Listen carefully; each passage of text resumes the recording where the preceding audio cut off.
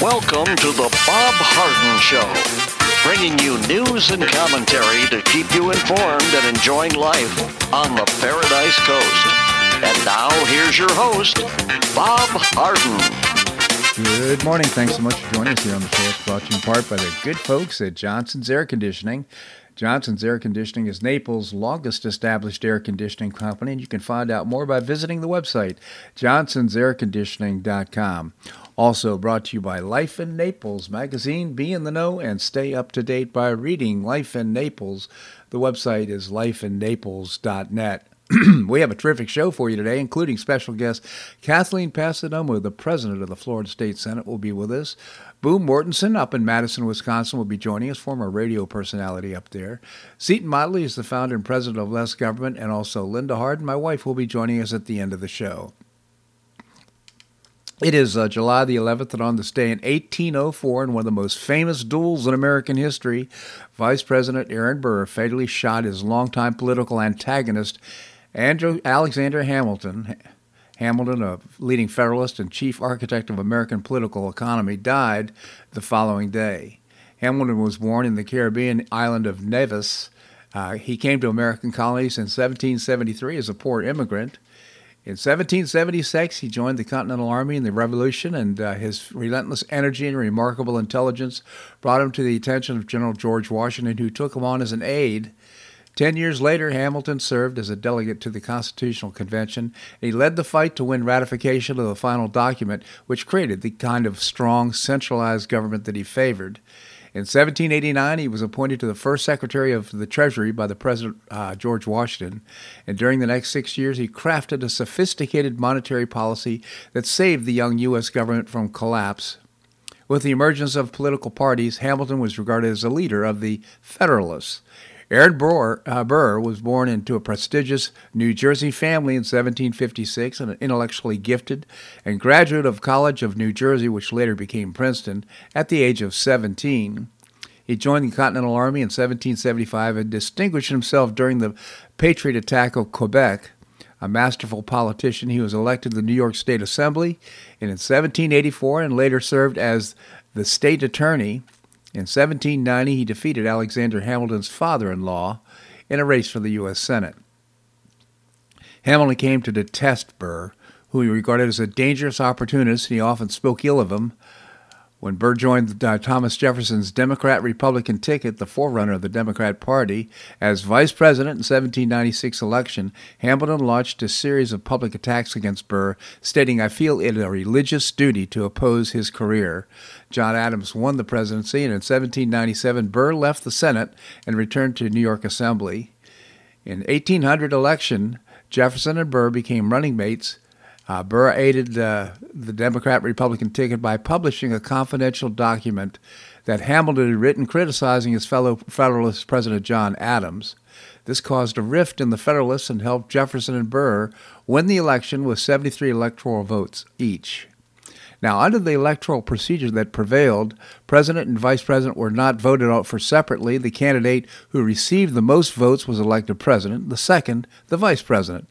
The vote then went to the House of Representatives. What at first seemed to be electoral technicality, handing Jefferson victory over his running mate, developed into a major constitutional crisis when Federalists and the lame duck Congress threw their support behind Burr. After a remarkable 35 tie votes, a small group of Federalists changed sides and voted in Jefferson's favor. Alexander Hamilton, who had supported Jefferson as the lesser of two evils, was instrumental in breaking the deadlock. Burr became vice president, but Jefferson grew apart from him, and he did not support Burr's renomination to a second term in 1804. That year, a faction of New York Federalists, who had found their fortunes drastically diminished after the ascendance of Jefferson, sought to enlist the disgruntled Burr into their party and elect him governor. Hamilton campaigned against Burr with great fervor, and Burr lost the Federalist nomination and then, running as an independent for governor, the election. In the campaign, Burr's character was savagely attacked by Hamilton and others, and after the election he resolved to restore his reputation by challenging Hamilton to a duel, or an affair of honor, as it was known. Affairs of honor were commonplace in America at the time, and the complex rules governing them usually led to an honorable resolution before any actual firing of weapons. In fact, the outspoken Hamilton had been involved in several affairs of honor in his life, and he had resolved most of them peaceably. No such recourse was found with Burr, however, and on July 11th, 1804, the enemies met at 7 a.m. at the dueling grounds near Waukegan, New Jersey. It was the same spot where Hamilton's son, ironically, had died defending his father's honor in 1801.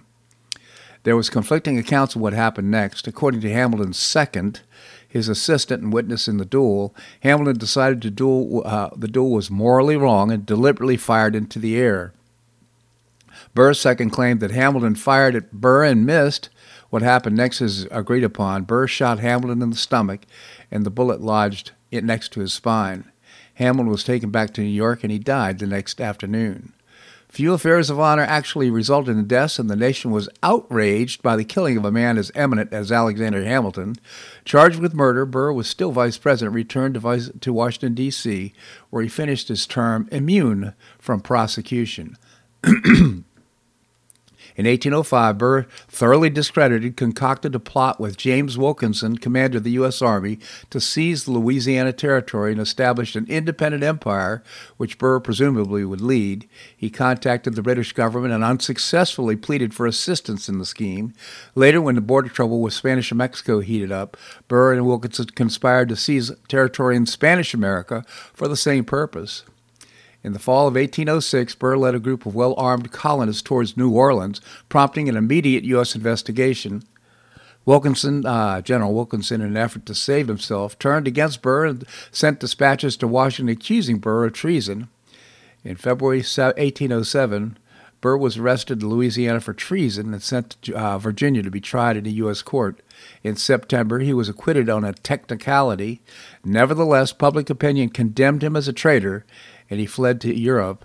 He later returned to private life in New York, and the murder charges against him totally forgotten. He died in 1836. Burr does sound somewhat like a scoundrel, doesn't he? Kind of an opportunist, but nevertheless, the story of the duel between Alexander Hamilton and Aaron Burr. Hamilton lost his life, well, technically this day tomorrow in 1804. Today, leaders from 31 countries in the military alliance are meeting in Lithuania for the start of their two-day NATO event.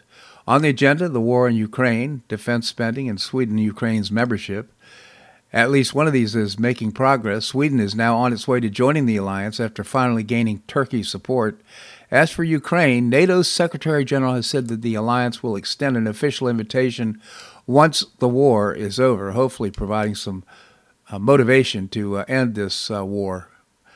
Poor Joe Biden, though, he's stumbling around in London with the King of England. It's hopefully he'll have a better performance at the NATO meeting.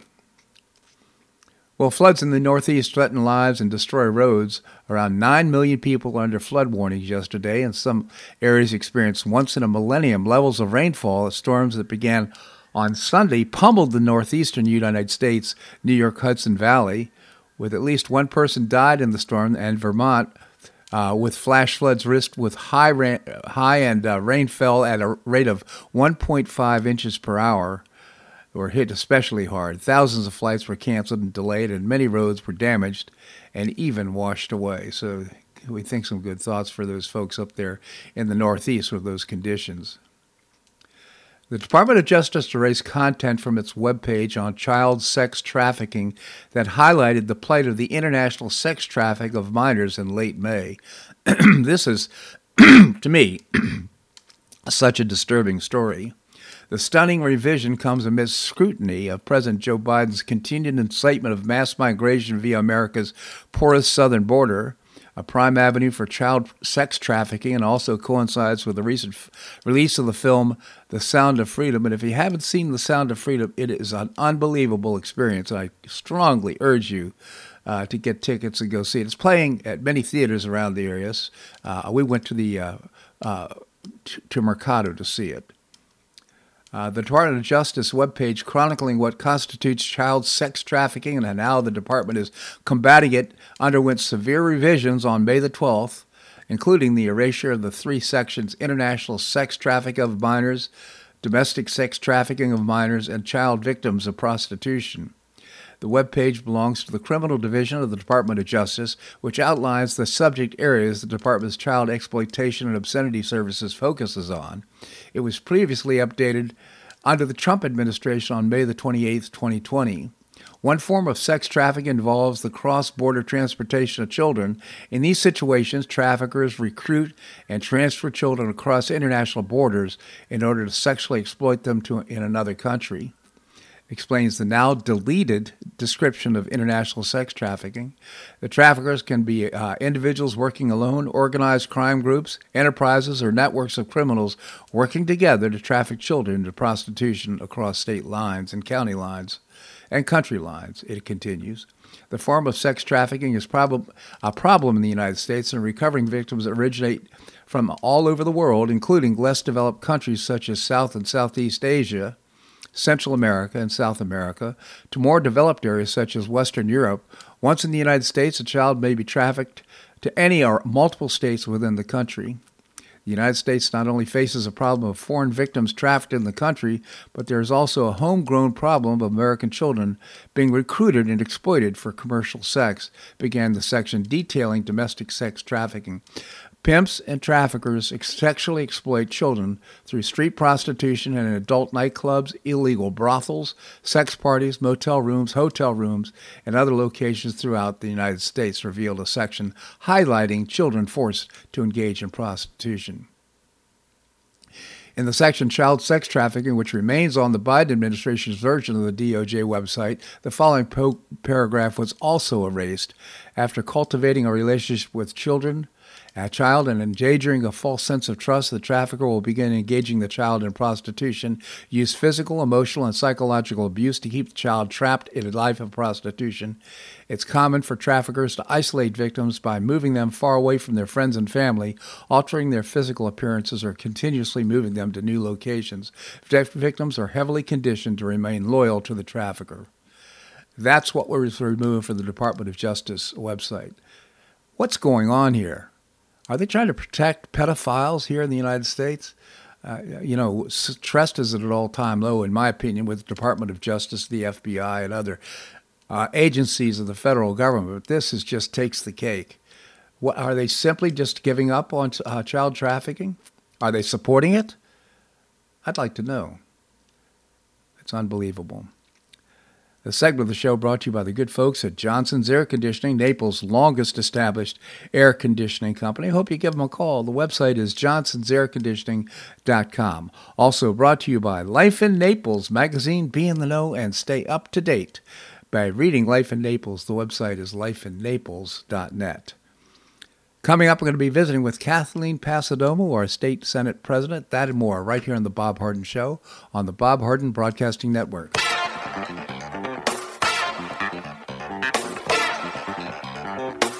Stay tuned for more of The Bob Harden Show here on the Bob Harden Broadcasting Network.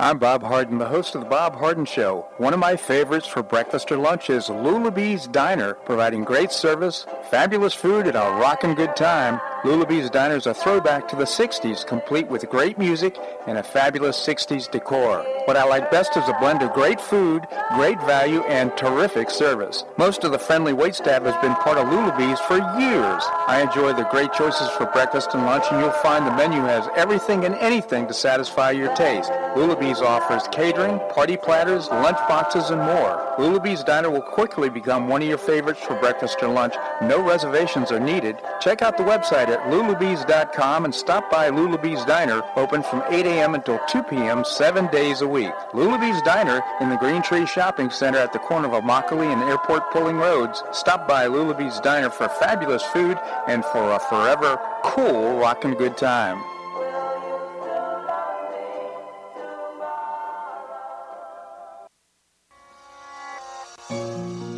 Collier County Sheriff Kevin Rambaugh says the number one reason the elderly become victims is isolation. The Collier Senior Center goes a long way in keeping seniors connected with the community and with each other. The Collier Senior Center, located at 4898 Coronado Parkway in Golden Gate, provides comprehensive information regarding services and resources that affect the quality of life of older adults and their caregivers in Collier County, empowering them to maintain independent and meaningful lives. Here's Esther Lully, Director of Collier Senior Center. Everyone, every senior is welcome. There's diversity there. It's vibrant. It's a caring atmosphere. So there's a reason we offer the services and programs that we do.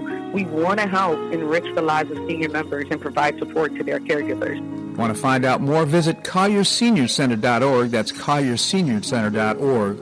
Or call the Collier Senior Center at 239-252-4541. That's 252-4541.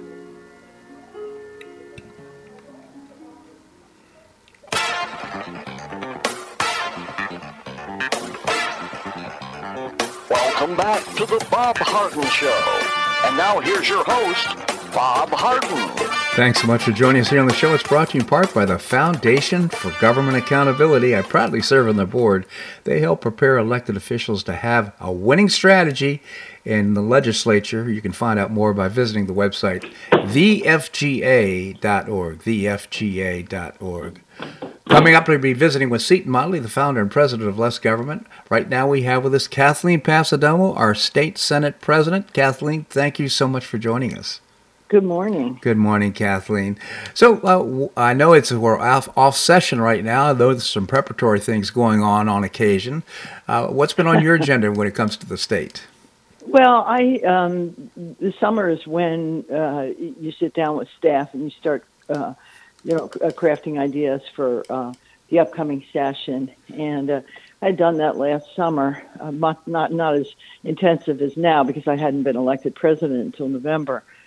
So I'm meeting with staff, and my initiative next year, I'm going to do some healthcare things, and we're talking about that, and some things that were left unfinished, and so I've been up in Tallahassee. I go up like every month for a week until we start up again in September.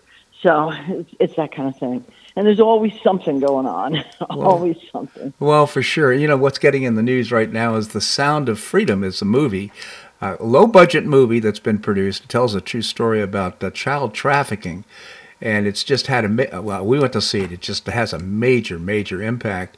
And I was just wondering if what's going on in Florida. I mean, is this an issue or a concern in Florida?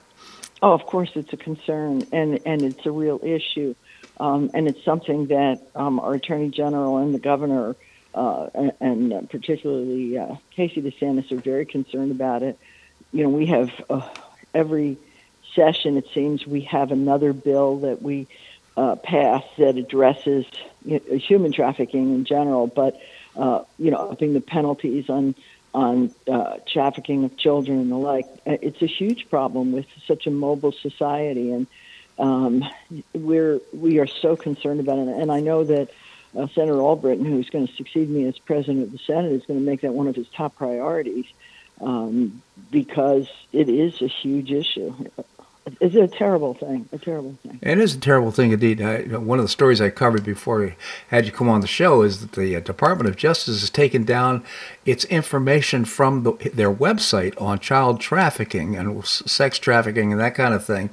And, right now they're doing so much to disparage their own reputation. And this just smacks what is going on in terms of, are they saying this is no longer a priority? I just don't understand it. I agree. I don't understand it either. And a lot of it's just mismanagement and a misunderstanding of the issue.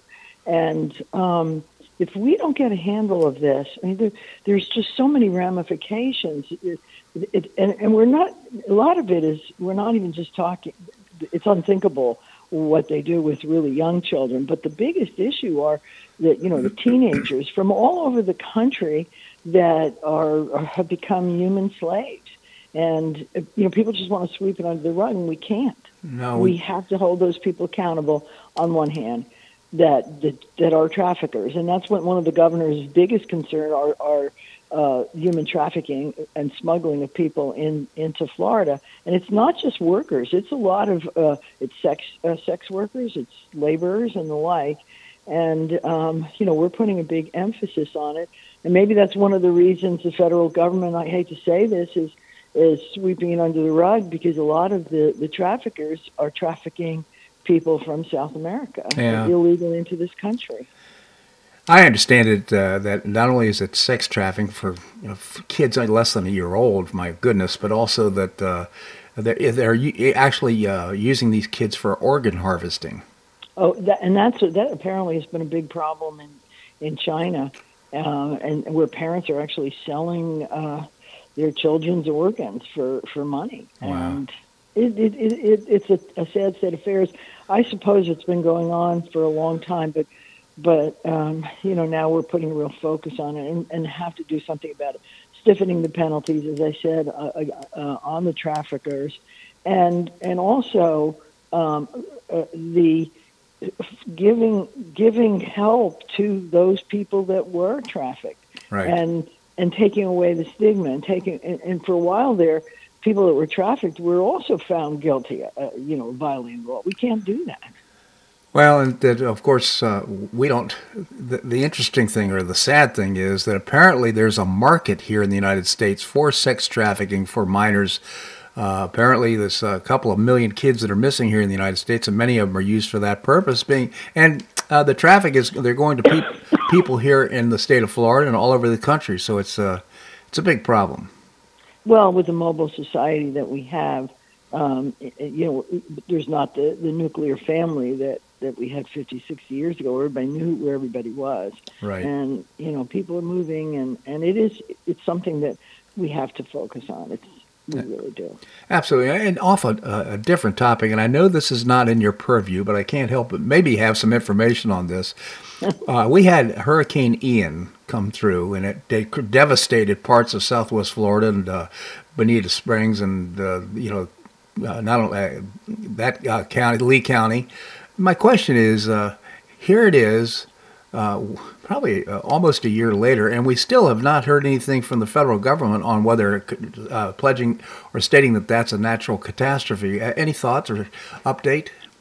Well, I don't have any inside knowledge on what the federal government is going to do or not going to do. I have been frustrated as well, and as our governor has been saying, look, I'm not going to wait for them.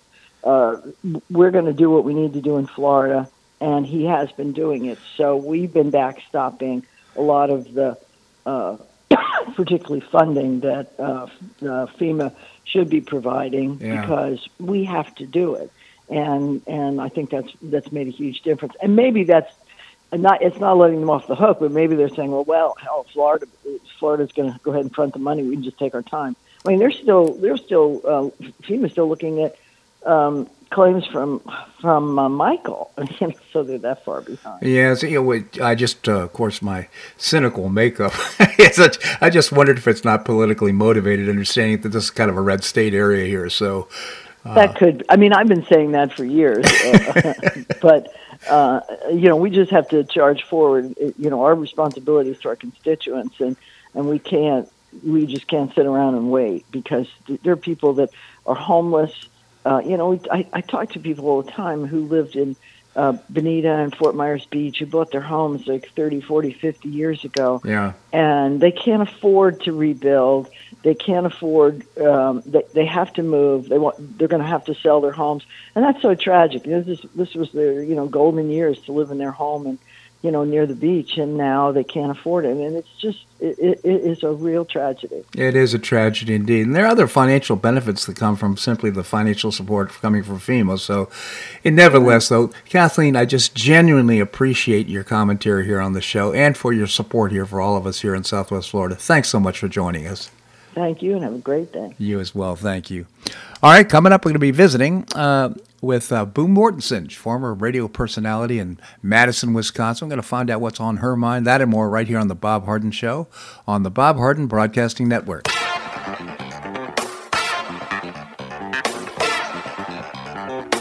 Stay tuned for more of The Bob Harden Show here on the Bob Harden Broadcasting Network.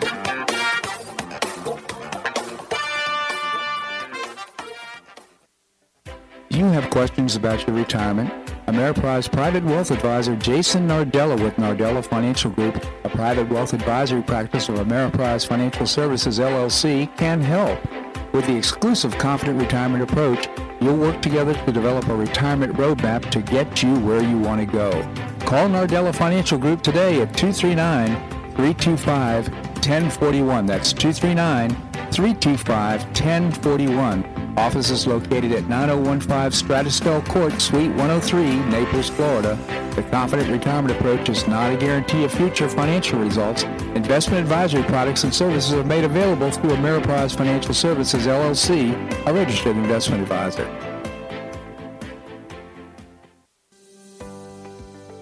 You're a valued professional RN. There's a path that takes you to the next level. Hodges University offers an RN to BSN program that, like you, is way above average. RNs with a BSN have a faster track to pursuing leadership positions and can see faster hourly rate increases than those with an ASN. You can earn your BSN with Hodges in just 1 year. Classes are online and start in August. Scholarships are available. Become the next level nursing professional. Do more, earn more, be more. Visit hodges.edu today.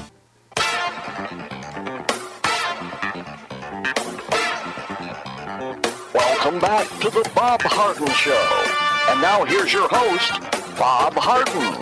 Thanks so much for joining us here on the show. It's brought to you in part by Gulf Shore Playhouse, changing lives through exceptional theater experiences. And you can find out more and get tickets for performances by visiting the website gulfshoreplayhouse.org. Coming up, we're going to visit with Seton Motley, the founder and president of Less Government. Right now, it's time to find out what's new with Boo Boo. It just makes me smile whenever I say that. Boo Mortensen, former radio personality in Madison, Wisconsin, now a pretty regular citizen down here on the Paradise Coast. Boo, thank you so much for joining us here on the show. Well, it's my pleasure, Bob, and I have some thoughts. I just flew up about 2 weeks ago from Florida to Madison, and you look at people getting on a plane, you think they were going out to wrestle a steer or to mow the grass. They look so horrible. Yeah. And not everybody, but a lot. And so I thought, good God, remember when you used to fly, it was a big deal, you'd have on a nice dress and guys would have sport coats on and, everybody was civil. Yeah. Well, that's long gone. That's a distant memory. But now they say that the number of unruly passengers worldwide has absolutely shot up. It's gone up by 37%. And the airlines are starting to think that there might be an appeal of the dress code. They feel that if people get dressed nicer, or if there's a basic dress code, that people will be more respectful of themselves and others and less likely to lash out. Boo, I think there is a connection, a cause and effect, don't you? You know what? I do. I really do. I mean, do you ever see two guys in a sport coat and a tie in a fist fight? No. Well, I think this whole problem was exacerbated, I think, during the pandemic when everybody was forced to mask up. And I think it creating some irritability. It just raised the temperature for everybody getting on the airplane. But now it's continuing. I think it dropped off after the mask requirement was alleviated, but I think it still exists. Oh, yeah. It definitely still exists. It hasn't gone away. The dress code, people dress, how they dress, how they get on a plane is just as bad as ever. Now, the problem is, how do you define dress code? How do the airlines define that? That's the problem. What they say now is they, like, say, Delta won't transport passengers whose conduct, attire, hygiene, or odor creates an unreasonable risk or offense. Southwest says they will not allow clothing that is lewd, obscene, or patently offensive. I wonder if that includes a Donald Trump T-shirt. Yeah, and I think though I'm making a point here. It gives a lot of latitude to the people on the plane, Yes. doesn't it? So that's a concern. It says that the rules may deter a passenger who tries to board a flight like in a Speedo or an offensive slogan. Yeah. But that's pretty vague. Now, are they going to try to adopt a more formal dress code? I don't know. They're trying to. Well, here's the They thing. say that well-dressed people never cause drama on a flight. Yeah, and if you just take a step back, when you start to have to make rules that 10 years ago, nobody would even consider performing these violations. The fact of the matter is we've seen a deterioration in our society, don't you think? Oh, heavens, yes. Oh, my goodness. Oh, yeah. Absolutely. You see what people wear when they go out to dinner. You see, and I'm not blaming it all on a dress code. Right. I mean, I think there's an incredible decline of civility. And I blame a lot of that on social media. Yeah. But aside from that, people I don't know, maybe we're old and we're thinking this way and it's not really all that accurate. But at least the airlines have noticed that they think that there would be more civility on a plane if people would dress nicer. They have more respect for how they look and for how others are. And you kind of ratchet it up a notch. I agree with that. Is it something they can enforce? I don't know. I think it's a can of worms. It is a can of worms. Although I will say, doesn't this kind of also gravitate into restaurants? Like sometimes Linda and I will go to a very nice restaurant, celebrate a nice evening together, and you see somebody walking in a strappy T-shirt and a bathing suit and flip-flops. It's where's the respect for the venue for the restaurant? Oh, I totally agree. I went out with some friends the other night to a restaurant, and we've all got nice slacks on and a blouse. People came in, they looked like they had just finished mowing their yard. Yeah, it's true. It's true. And nobody says anything. I mean, I guess it's just accepted. It's just, and are we thinking old-fashioned? Boo, I don't think so. In my view, civility, I think it all comes under the topic of civility and having respect for others and also self-respect. And I've certainly, when that kind of behavior demonstrates, I think, a lack of self-respect in some ways, but certainly a lack of respect for other people in your environment. Yeah. I agree. So how do you change that? That's a great question. I don't think, though, it necessarily comes down to making rules. I think it's a deeper problem. If you want to get to the cause, you have to start raising you have to be raised right. Kids need to be raised to understand and respect other people. Keep your hands to yourself. Show respect to other people, to strangers, that kind of thing. I think that's beginning to deteriorate in our society. Oh, I think it's been deteriorating for a long time. Yeah. Now you can only hope that maybe the needle will spin the other way or the pendulum will. I'm not sure. I used to think, we'd go way to the left and then we'd swing right. I'm not sure how much swinging right there is anymore. Yeah. Well, we've certainly got I'm going to call it a devaluation of our society right now. We're seeing the evidence of a mature society erode, and that's unfortunate. Hopefully, this can be a temporary thing, and hopefully it'll swing back. But right now, I have my doubts. Yeah, I'll tell you. When was the last time you got on a plane and traveled somewhere? But Boo, I have to admit to you, we don't have any future plans right now to go anywhere. To me, the whole concept of doing that is so repulsive that I really have no motivation to do it. Yeah, to get on a plane and go somewhere. Right. I'll tell you, it's formidable. I never used to worry about flying. Remember, I mean, we grew up in the era where there was no TSA. You just walked on the plane. That was wonderful. So you put up with that. It's a 3-ring circus out there now to fly, and especially during the summer, it's crazy. Yeah. I mean, it is crazy. No question. And it's all out of your control. it's, if you get stranded in an airport, and we've all got friends that have been stranded and, are caught in like Philadelphia for 3 days. They miss a wedding. I mean, the stories are endless. It's really scary out there.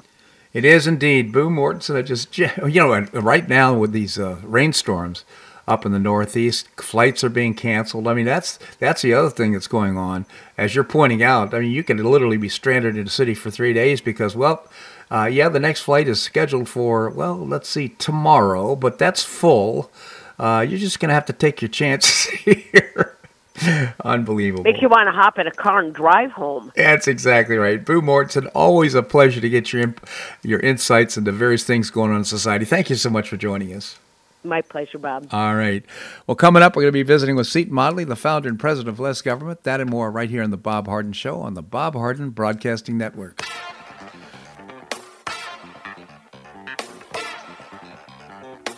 Stay tuned for more of The Bob Harden Show here on the Bob Harden Broadcasting Network.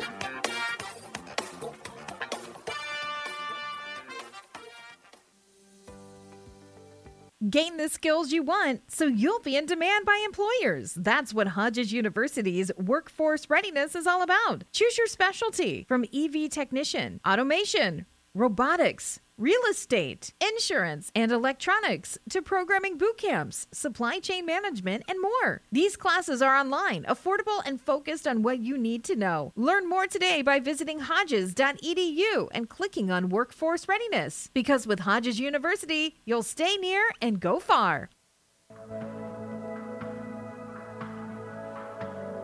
Do you suffer from joint pain in your shoulders, hips, or knees? I was suffering from debilitating pain in my knees. On a referral, I saw Dr. George Markovich with the Institute for Orthopedic Surgery and Sports Medicine. He successfully treated my symptoms and pain for several months. Finally, having exhausted all alternatives for pain management, Dr. Markovich and I agreed that surgery was my best alternative. Dr. Markovich replaced both of my knees in 2006, and I now have full range of motion in both knees, and I have no pain. I now play golf and exercise free of debilitating pain in my knees. Don't suffer needlessly with joint pain. Call orthopedic surgeon Dr. George Markovich with the Institute for Orthopedic Surgery and Sports Medicine at 482-5399.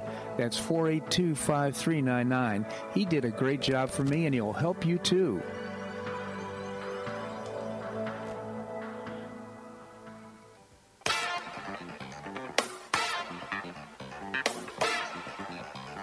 Welcome back to the Bob Harden Show. And now here's your host, Bob Harden.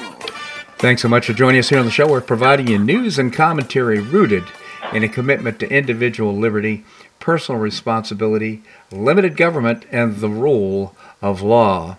We have with us somebody that I think will agree with that list of commitments, and that is Seton Motley. He is the founder and president of Less Government. Seton, thank you so much for joining us.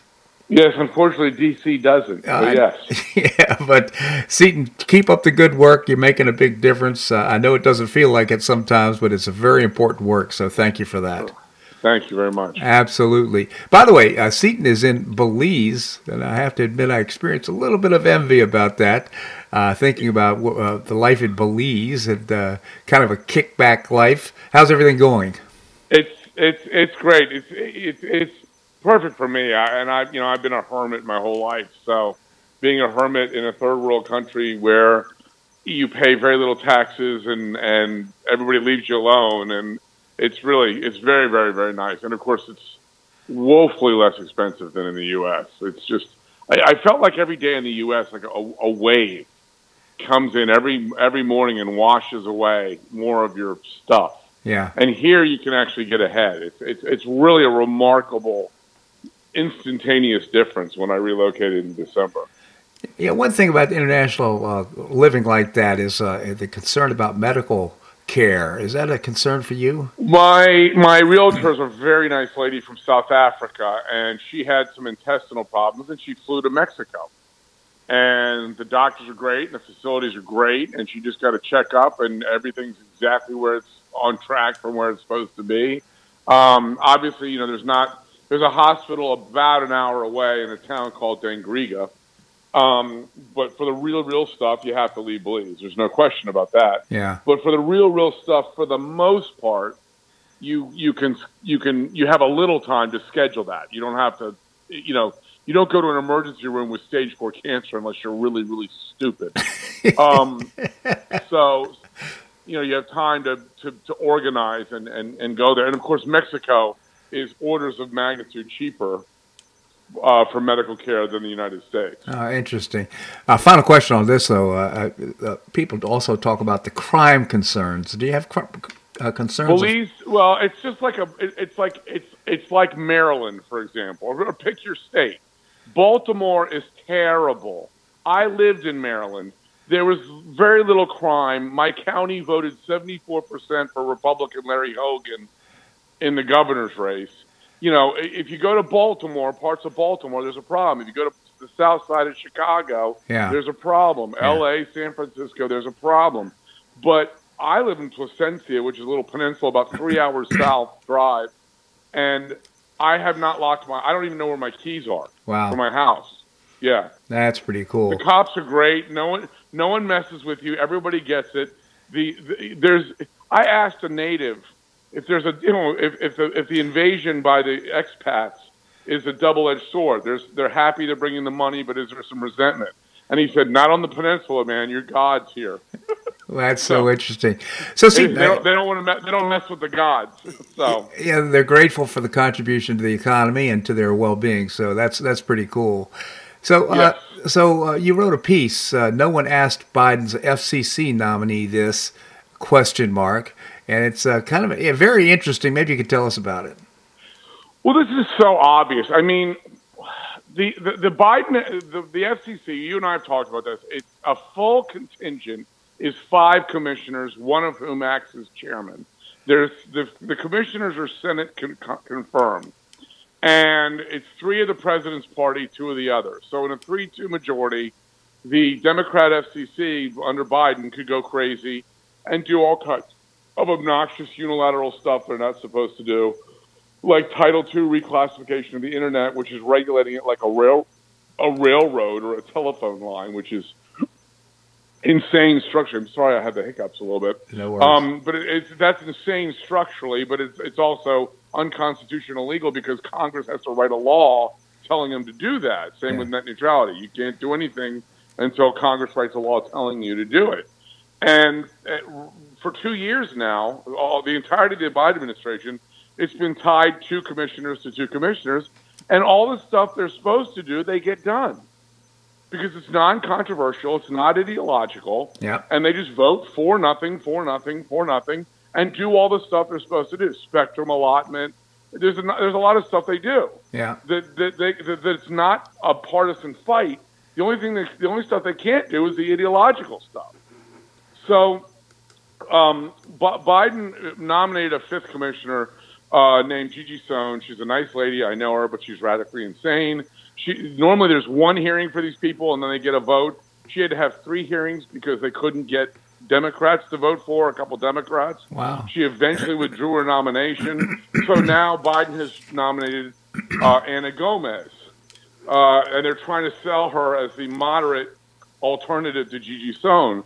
And we don't know if she is. And one of the things I pointed out in this piece is there's one question that matters for the FCC commissioner.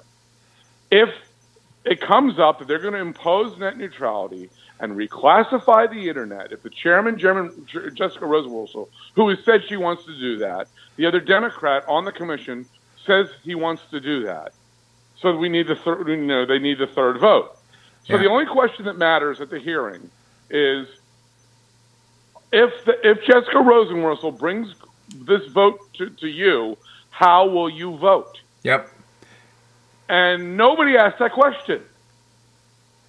Nobody asked that question in the hearing. Nothing else freaking matters. Nothing. It's just unbelievable. And the reason I put a question mark is because I wasn't sure if nobody had asked it. But then I got an email from a former Republican commissioner who's now a partner in a law firm in D.C. and doing tech lawyer stuff. And he said, "Thank you for writing this. No one asked it, and I've been beating the crap out of the senators, Republican senators, to follow up and ask before they vote on this nominee. Because if the answer to that question is yes, she'll vote for it. She's, as far as we're concerned, she's just as radical as Gigi Sohn, and she shouldn't get confirmed. So, Seaton, when will the vote happen, and where do we stand in this process? I don't. They don't. They usually announce them pretty close to when the vote takes place, because they want to minimize ability to rally the troops. You know what I mean? Yeah. They want to, because remember, the Democrats still run the Senate, so they don't want to give us time to rally opposition to her if and when the vote comes. And so I'm not sure when it's going to come. Now, I tried to call this lawyer because I thought he was doing it wrong. He said, I've been yelling at Republican senators for months, and I called him and said, call me, and he never called me. And my advice is going to be, forget the Republicans, embarrass them. Yeah. Go get the 2 Democrat senators that voted no, that were going to vote no on Gigi Sohn. Yeah. And get them on board. It was Joe Manchin from West Virginia, and it was Kristen Sinema from Arizona. Yeah. And said, embarrass the Republicans. Get Sinema and Manchin is, to me, Manchin is Chuck Schumer in a red state. Yeah. If he could, he'd vote like Chuck Schumer. Sinema's a genuine wild card. She's all over the place, and I respect that because that's just how she thinks. And I respect, if that's how she thinks, that's fine.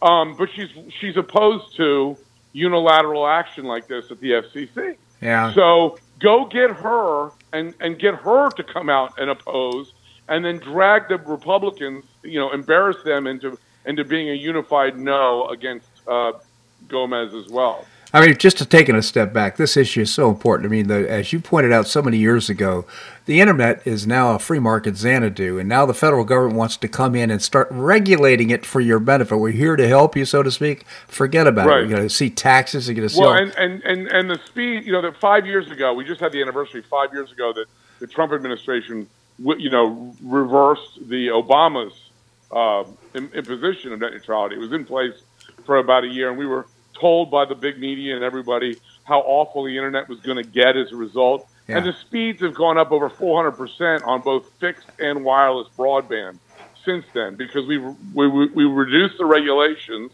which increased investment. Because if you're not going to get hit over the head and shoulders with a bat by government, you're more likely to invest in the sector. They invested in the sector, and the speeds exponentially increased.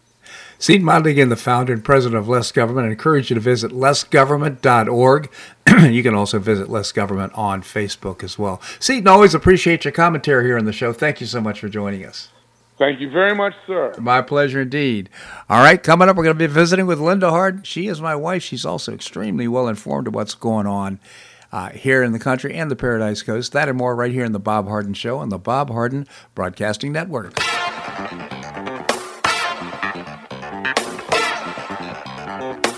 Stay tuned for more of The Bob Harden Show here on the Bob Harden Broadcasting Network.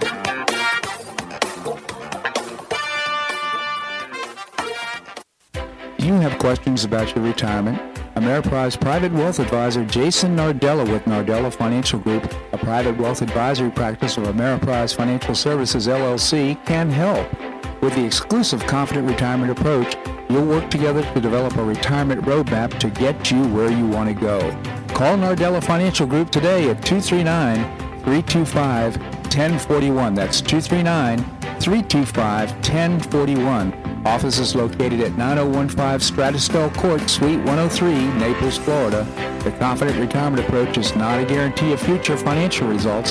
Investment advisory products and services are made available through Ameriprise Financial Services, LLC, a registered investment advisor.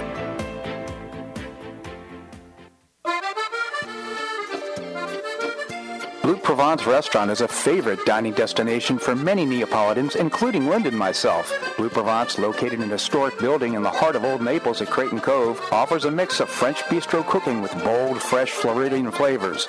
Experience award-winning cuisine at Blue Provence and enjoy one of Florida's most extensive, eclectic, and fun wine cellars. Dining your choice of the popular Eat-In Bar, the intimate courtyard garden, or the beautiful Provencal Caribbean dining room. Enjoy a wonderful and memorable evening in a casual and relaxed atmosphere that includes a taste of Provencal hospitality. Blue Provence is open 7 days a week all year round. Visit BlueProvenceNaples.com for reservations, everyday specials, and coming events. That's BlueProvenceNaples.com or call 261-8239. That's 261-8239. Blue Provence French Restaurant in the heart of Old Naples.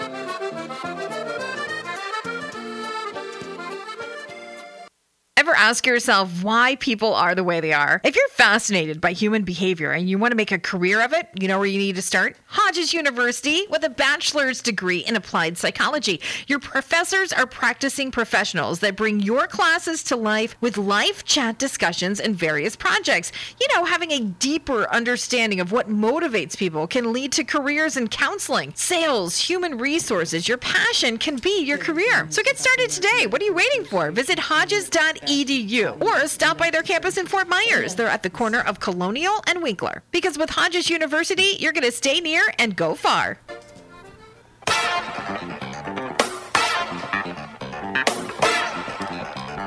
Welcome back to the Bob Harden Show. And now here's your host, Bob Harden. Thanks so much for joining us here on the show. I just want to remind you that, of course, Lulabee's Diner has been serving terrific breakfasts and lunches for years. Now serving dinner Wednesday through Saturday, 4 to 8 p.m., and it's just fantastic. Great food, inexpensive, casual, and you can go to Lulabee's Diner in the Green Tree Shopping Center Wednesday through Saturday, 4 to 8 p.m. We have with us Linda Harden. She is my wife, but also extremely well-informed with regard to what's going on not only here in the Paradise Coast, but in the nation. Linda, thank you so much for joining us. Good morning. And oh, by the way, according to, with regard to the Paradise Coast, the Ritz-Carlton is now open to the public. It is open. And you know what? It's been a long time. Think about this. September the 28th until now. Well, wait, it was closed before that because part of it was because they were putting on that addition and they closed that for a while too. So it's been a long, long time. So we have a view, 24/7 view of the Ritz-Carlton here in Naples, which we're grateful for. We're grateful for the view, but the thing is to see these lights on in the Ritz. Just think about the light bill. Never mind all the other expenses. Oh boy! Oh my goodness! I don't know what the rates are going to be to charging people to come in, but I think they're opening the Ritz up for the public here on the Paradise Coast on next Monday, aren't they? It is open. They opened it yesterday. No, I mean, to the but public. Inviting the public to come in. Yesterday. Yes, was it yesterday? Yesterday. Oh, we missed this Monday. Oh well.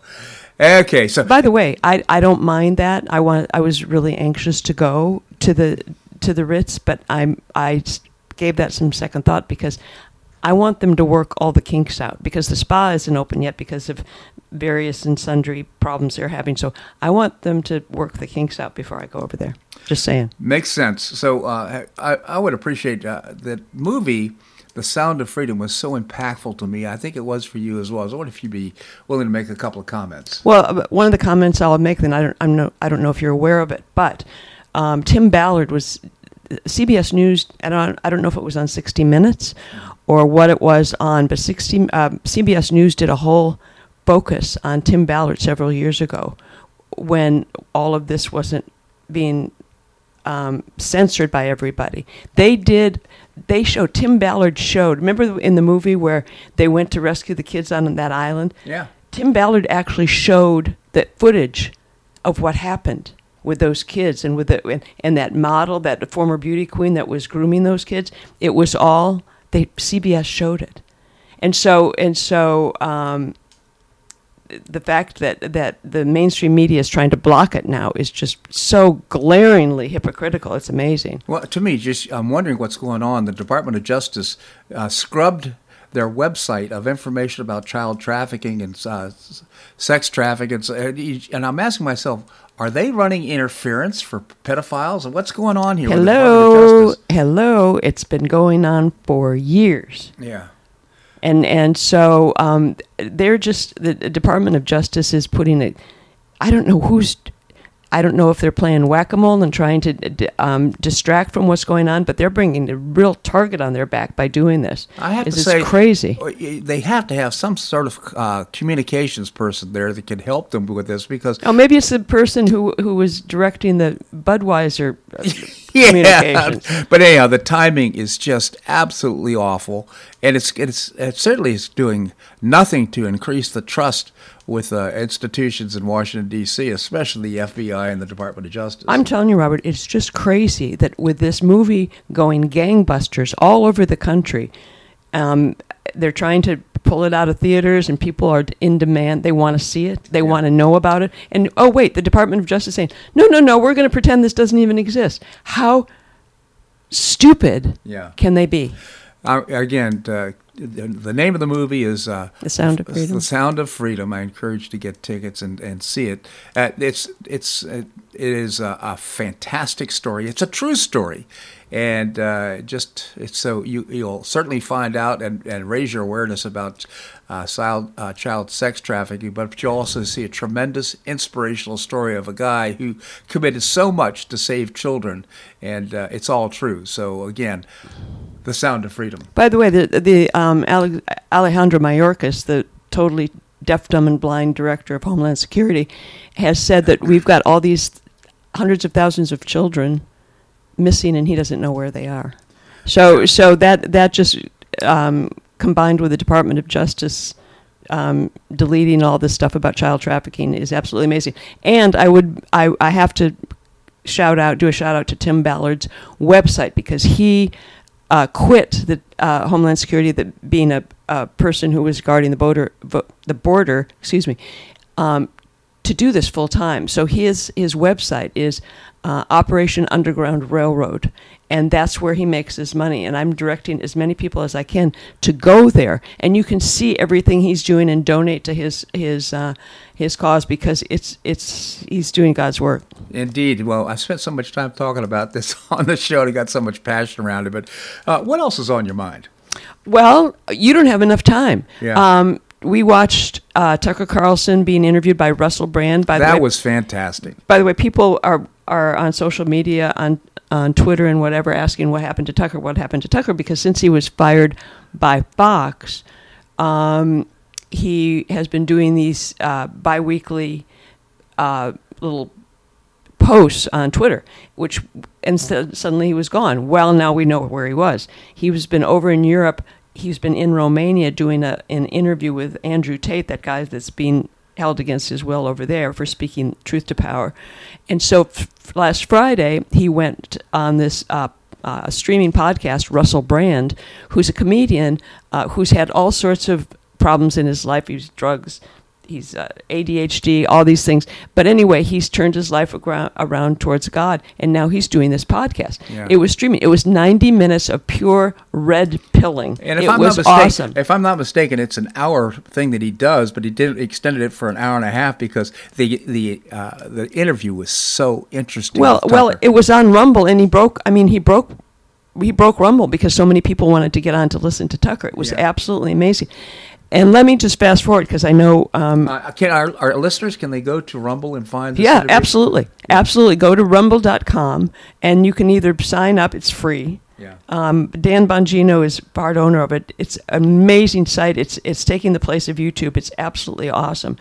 But go to rumble.com and just search out Russell Brand and Tucker Carlson's interview, and you can get the whole thing for free. And it's worth the time.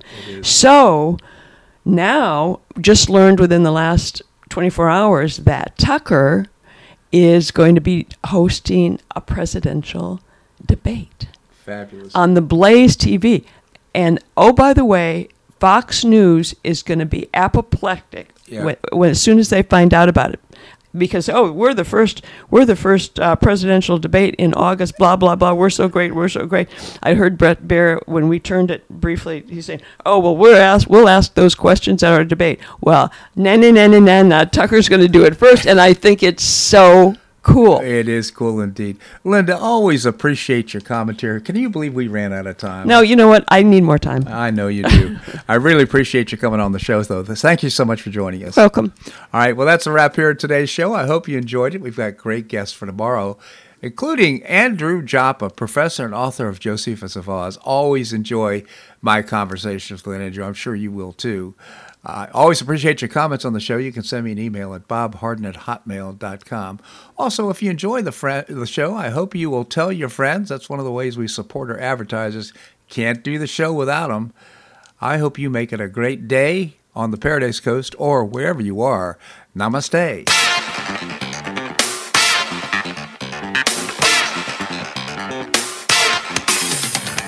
Thanks so much for listening to The Bob Harden Show on the Bob Harden Broadcasting Network. For more information and audio files of previous shows, visit www.bobharden.com.